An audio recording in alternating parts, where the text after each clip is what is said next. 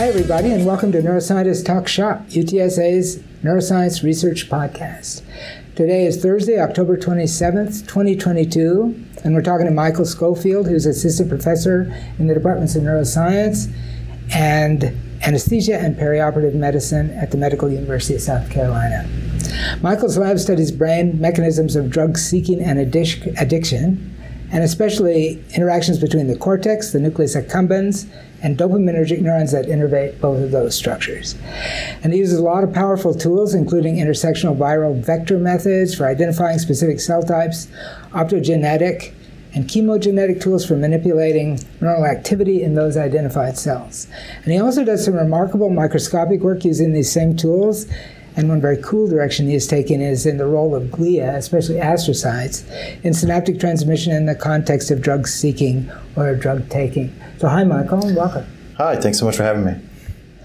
Also with us today is Matt Wannett, one of our UTSA experts on brain mechanisms of drug seeking and other things. Howdy. And a regular on the podcast. Hi, Matt. Hi. And I'm Charlie Wilson. So, Michael, I'm excited about your ideas about astrocytes and their roles in controlling synaptic circuits.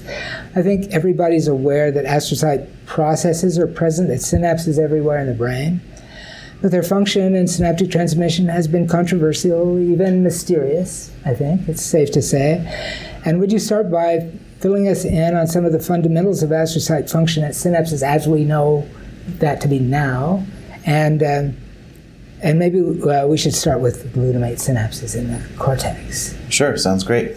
So, of course, astrocytes kind of provide a homeostatic function for synaptic transmission, doing things like buffering potassium, which is required for action potential firing, and they also serve as a sort of primary intermediary between the neurons and the blood supply. And beyond that, they provide sort of crucial roles in glutamate-glutamine cycle, providing precursors for neurotransmitter generation. And sort of as the field is progressing, we're studying more about how astroglia physically insulate synapses and how this can augment the strength or directionality of synaptic communication. And so beyond that, they also release neuroactive molecules that can tune the fidelity or overall modality of synaptic communication as well, although those things are sort of a little less well understood. And, we are thinking that a lot of these aspects of their ability to regulate synaptic communication are impacted by things like stress and drugs of abuse. So can I mix sort of old and new? So old idea was that they created a fusion barrier for things that are coming in and out of the synapse, and then that they maintain some ionic concentration in there. But the newer addition to that is, in addition to maintaining ionic concentration in that space, restricted space, they're controlling lots of other things, even glutamate, for example. So how could an astrocyte control the synaptic glutamate? I mean, transporters, obviously, can take some up and remove it, but... Yeah, absolutely. So, structural reorganization and the extent of the sort of astroglial embrace can physically change the dimensions of the space that that synaptic communication occurs in. And so, by dynamic reorganization of that extent of insulation, you can really sort of concentrate or dilute the neurotransmitters themselves by increasing or decreasing that space. And then another idea is, removing or more appropriate positioning of transporters, kind of like you mentioned. But, if we're thinking about transporters and removal of glutamate and regulation of that process, you can also kind of expose more of a pre or post-synaptic element. So in a way, this sort of dynamic reorganization of that interaction can change the profile of non-synaptic neurotransmitter receptor activation, which is another way that they might consequentially tune the efficacy of synaptic communication. So as I understand your idea, the dynamics of astrocyte neuron interaction has actually to do with the astrocyte changing its location and how closely it's hugging the synapse. Yeah, absolutely. And how do we see that? How do we study that? So one way to visualize that we've been using is confocal microscopy and looking at membrane-targeted fluorophore expression. And so when we can really visualize the sort of peripheral perisynaptic astroglial processes, we can get a little bit more of an understanding of how there might be dynamics in the way that they interact with, say, dendritic spines, or the extent to which they insulate different aspects of the dendrite or certain aspects of spine necks or spine heads. And so that's one way that we've done it. And I think that combinatorial visualization of both of these elements, whether it's a live imaging thing or something ex vivo, has allowed us to gain a little more insight into how dynamic that process is and what types of phenomenons can impact that relationship. So how dynamic is this process? I guess, there's, exposure to drugs of abuse is clearly one thing, but what's known maybe from even a developmental standpoint, how much is actually changing of the astrocyte neuron interaction under normal circumstances, as well as when you're exposed to chronic insults, if you will, of having pharmacological agents bombarding our brain in sort of unnatural ways, if you will. Sure. I don't know so much about development, but sort of an interesting concept. I think Cajal once had hypothesized that, during sleep, astrocytes go and interdigitate the actual synaptic cleft, which isn't quite what happens, but they do have sort of dynamic roles that are linked to circadian aspects of biology. But I know some folks have done things like electrical stimulation and LTP type protocols and seen either retraction or additional embrace of astroglial processes at the level of individual dendritic spines. And the general sort of consensus is that the motility and dynamic nature of that process might reflect a similar timescale to what we would think about dendritic spines. And so certainly mediated by similar intracellular processes, actin cycling and all that. But it's thought to be pretty dynamic, and one thing that sort of complicates that a little bit is that the finest processes of astrocytes are really, really small, sort of almost defying conventional light microscopy. So that's been a little bit of a hurdle, but as things like STED and STORM and those types of more complicated microscopy have come about, I think we're getting a little bit better idea of how dynamic those processes are. But I tend to think about it similar on the time scale and fluidity of like a change in a dendritic spine. So I guess there's another factor in there that you didn't bring up today, but I guess, and maybe I'm incorrect of even bringing it up, but the extracellular matrix. How can... there's obviously some space. There's got to be something that's Sure. preventing that from just. It's not like these neurons and astrocytes are bouncing around all over the place. There is some rigidity there, and I guess what is there. So, you've talked about how drugs of abuse, and your talk and your work demonstrate how drugs of abuse can alter, the astrocyte neuron interactions and the physical interactions between them. But I guess what's known about the extracellular matrix and making it sort of labile so that now we can have things move around, or what are the factors that sort of tie into all of this? That's a great question. So, actually, in another line of investigation that I've been involved with, we looked at nitric oxide interneurons, and we had this sort of line of investigation that nitric oxide release from this interneuron population engages activation of these extracellular matrix metalloproteases. And in doing some drug addiction work, we find that this MMP-based degradation of the extracellular matrix is required for the structural plasticity in neurons that's concordant with a physiological plasticity around Q exposure, and both of these things are required for the acute seeking event.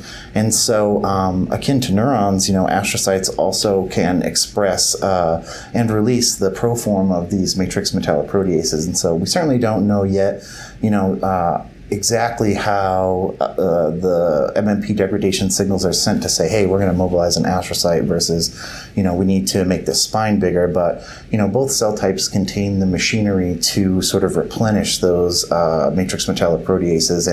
And also, there are mechanisms for glial release of nitric oxide, not through the nNOS neurons, but through another nitric oxide producing enzyme. And so there are probably really complicated intracellular signaling cascades that are involved in that process. But one thing that we were looking at least in my previous work in Peter's lab, was integrin receptors. And this is with a friend of mine, postdoc Coty Garcia Keller. And so she had found that these beta-3 integrin receptors are sort of consequential for receiving signals about extracellular matrix turnover.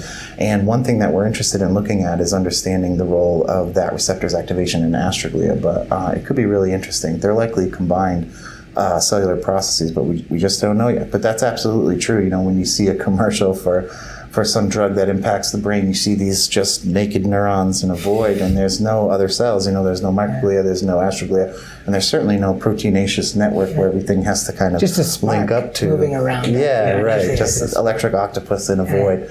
But that's a really good question. And so we think that nitric oxide might be part of that signaling, and there might be some reactive oxygen species released in astroglia that contribute to that. But certainly astroglia express genes for pearl-MMPs and are likely involved in that regulation, because you're absolutely right.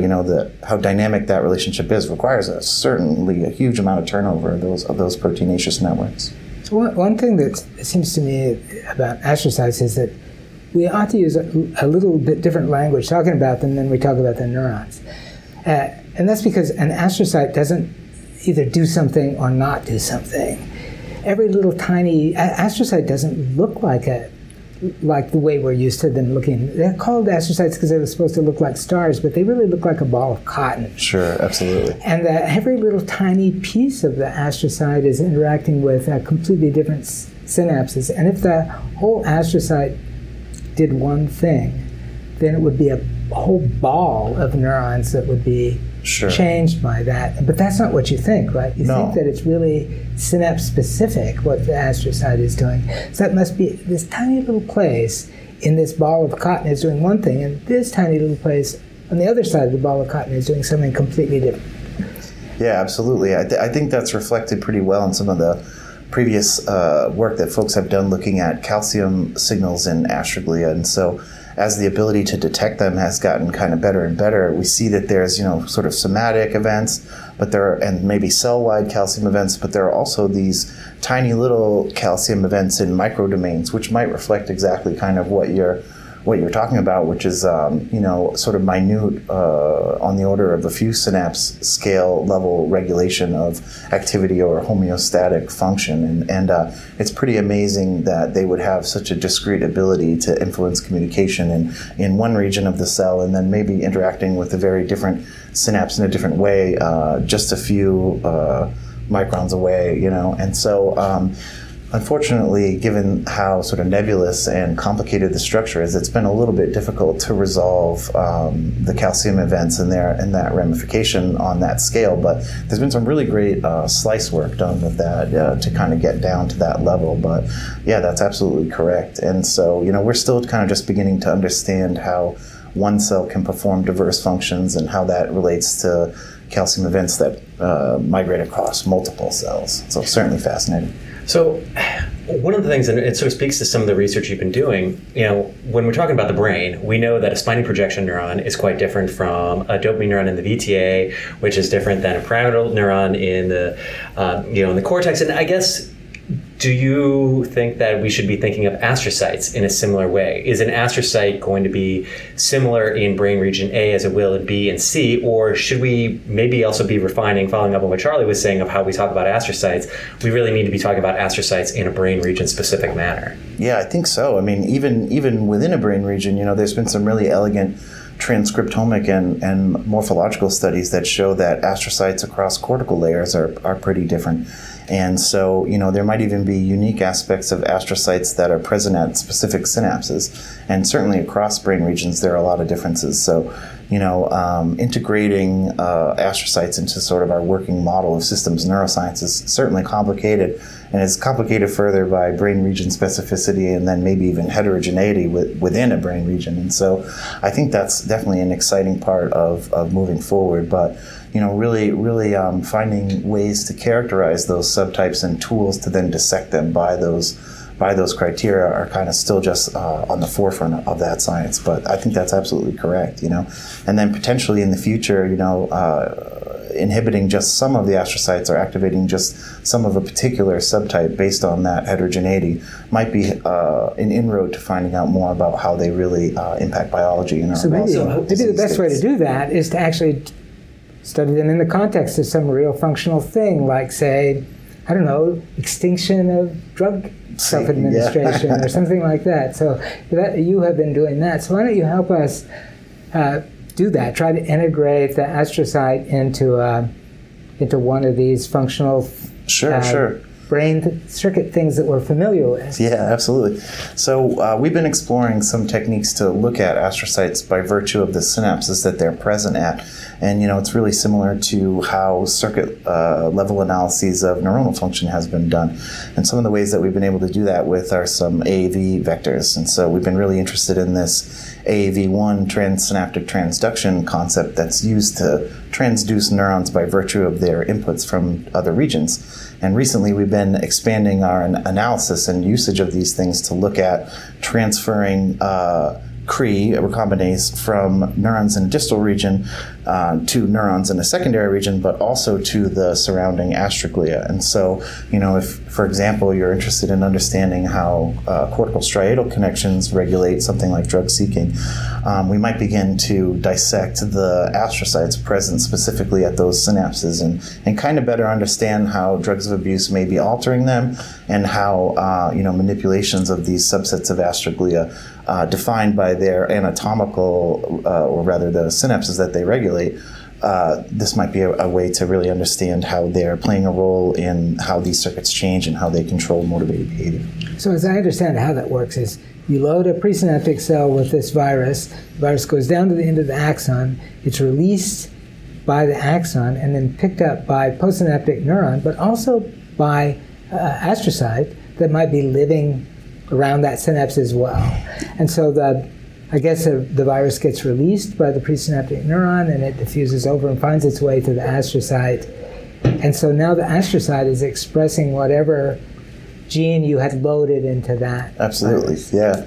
And so we can gate the cell that's going to be engaged by this transsynaptic jump by using the virus in the second order location that's gated by a cell type specific promoter, and then kind of being careful to utilize AAV serotypes that more preferentially transduce astroglia. And so in that case, we're using the GFAP promoter or the truncated variant of it with an AAV5 serotype, and we've had good luck with that. And some folks have used AAV8 as well. But yeah, that's exactly what we're doing. We've had some success with it, and some other groups have done it as well. And so hopefully this will be a reliable tool for us to really start picking apart circuit level regulation of astroglial biology and kind of understanding if some of this heterogeneity is going to be crucial for understanding how these cells integrate into functional circuits. So you mentioned activate and inhibit astrocytes, and with neurons, it's great. We can use optogenetics. We can sort of mimic action potentials. We can clamp them down.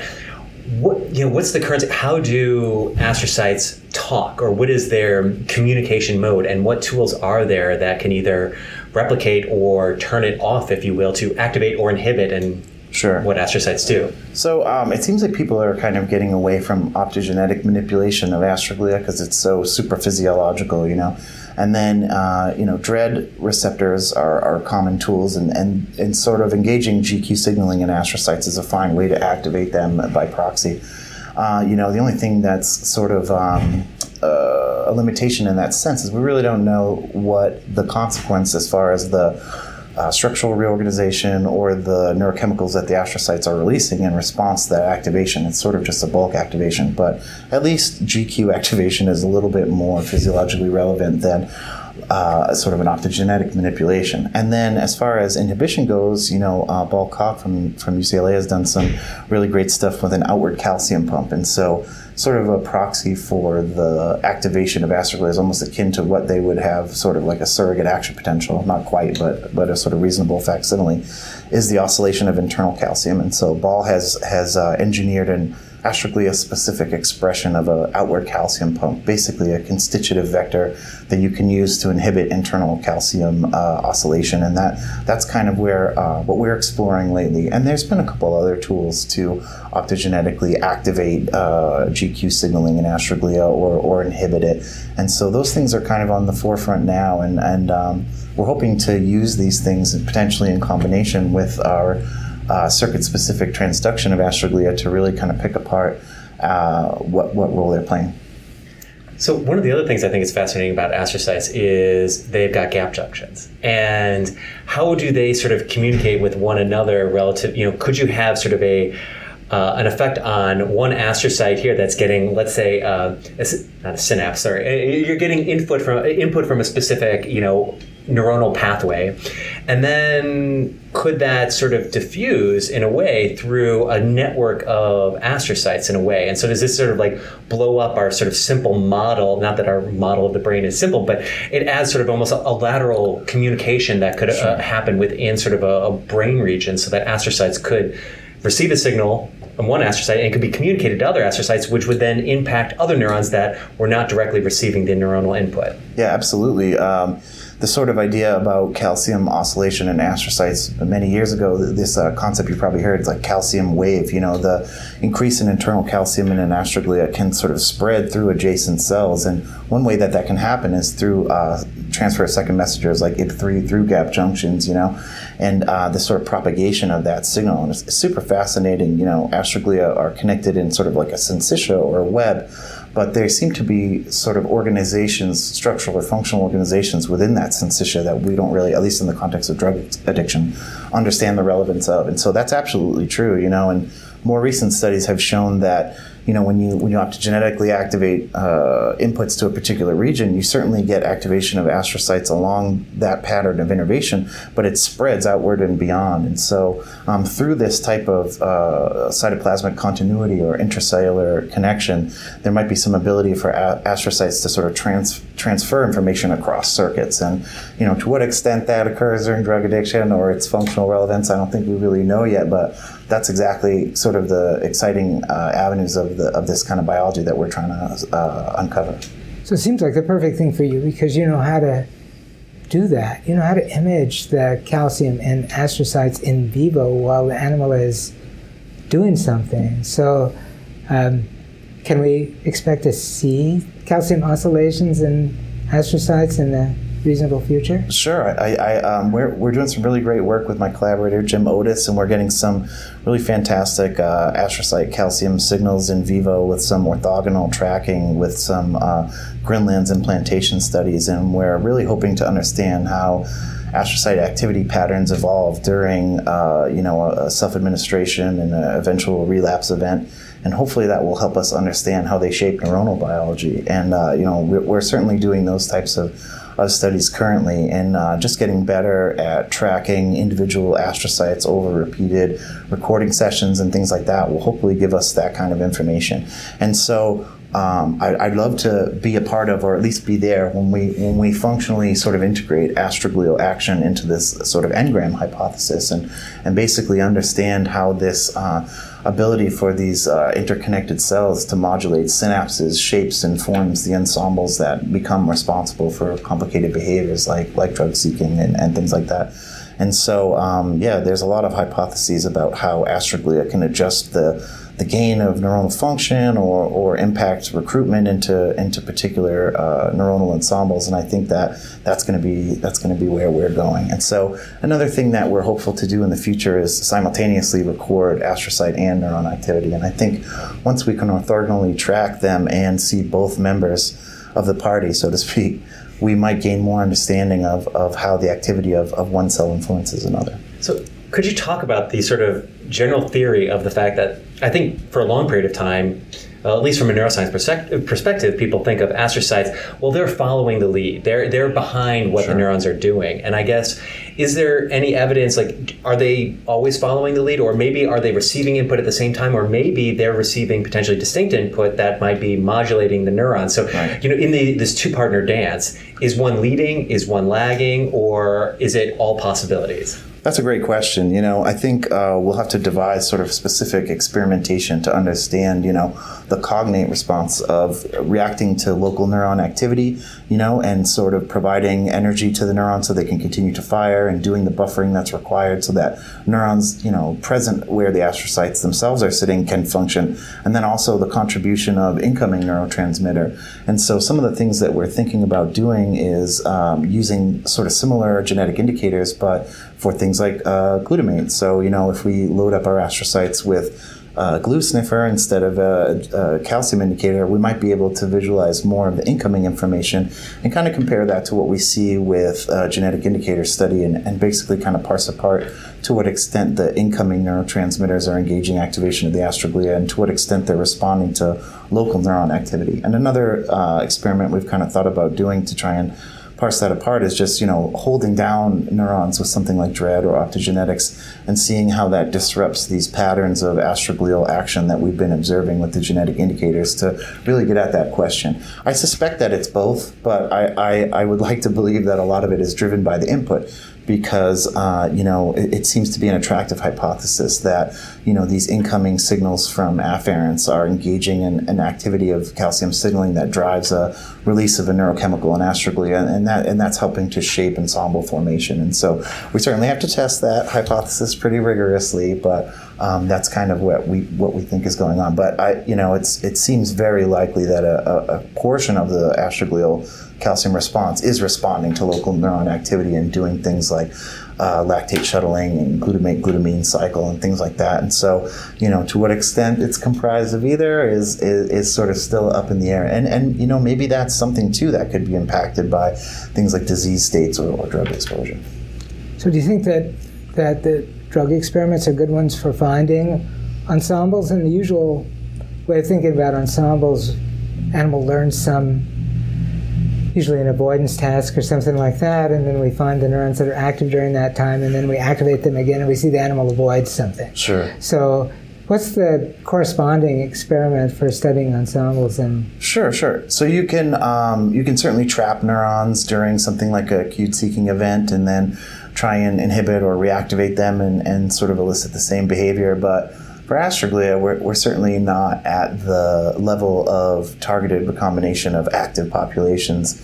We could certainly make those viruses, but as it stands, I'm not 100% sure that FOS is as clear an indication of activity, and so maybe we're not quite there, but we can certainly look at clustering algorithms and see how groups of neurons change their activity and then see how well those changes can predict future events. And so what I think would be a great thing to do is some unbiased clustering and some decoding, basically finding how neuron activity patterns are shaped and how they correlate with the relapse event, and then looking at astroglia activity patterns, whether increases or decreases, that seem to coincide with that, and asking some questions of are they spatially close to those neurons, or maybe they're actually regulating the dendrites of those neurons and they're distal. But I think once we kind of begin to collect those types of simultaneous pieces of information, we might get sort of more of a glimpse into how they participate in ensemble formation and try to be able to fit them into the sort of engram hypothesis.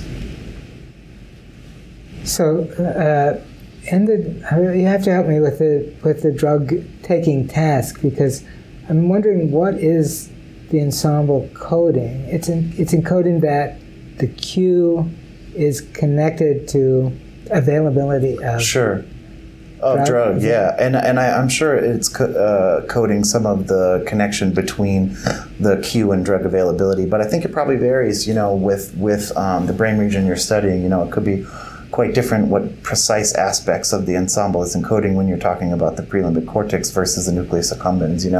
You'd think maybe ensembles of the nucleus accumbens are more directly connected to things like motivated action, and maybe the prelimbic cortex is more about cue recognition and sort of conceptually understanding that this sound means drug is available, and so maybe things like updating a contingency are more localized to the nucleus accumbens. But that's a great question, honestly. I'm not sure 100%. It's a bit anthropomorphic, but it's kind of where we're at in trying to understand how these changes in groups of neuronal activity are driving the behavior. So maybe instead of like actually the ensemble of the whole astrocyte, I mean, what you're talking about is that, they've got all of these processes going out there, and these processes might have very localized effects. The ensembles we might see if there are these sort of ensembles and astrocytes, might not necessarily be on a cell-by-cell basis, but might actually be on a process-by-process basis. And I guess, are you able to get that sort of resolution now, or what's sort of the limits of being able to and the challenges associated with looking at astrocytes in vivo with, 2-photon grid approaches versus what we do with neurons? Like, is it comparable, or are there other sort of challenges you have to think about given how different they are. Yeah, I think there's definitely a little bit of a hit you take to resolution in the sort of current GridLens stuff that we have going. We can certainly discern somas versus more peripheral processes, but if you're asking me if I wish we had higher magnification, the answer is yes, And so I'm not sure we'll quite be able to discern subcellular activity patterns, but hopefully what we will be able to see is, generation of activity in individual astroglia, and then the likelihood of sort of recruiting another node in this incision. And I think that that's completely possible. And those types of studies have certainly been done. Karen Postscanzer has done some really elegant stuff in SLICE, and, with a little bit higher resolution, you can totally look at, the speed or the directionality of calcium events and how different manipulations of the system can augment those things. But right now, I think we're kind of looking at really just tracking cells over time and potentially looking at somatic versus non-somatic events. But so far in our current preparation, that's about the level of resolution we've got. Well, we're looking forward to the next iteration of this kind of work and higher resolution for seeing these tiny places in the puffball of astrocyte. So thank you very much, Michael Schofield. Absolutely. Thank you for having me. And Matt? It's always a pleasure. This has been Neuroscientist Talk Shop.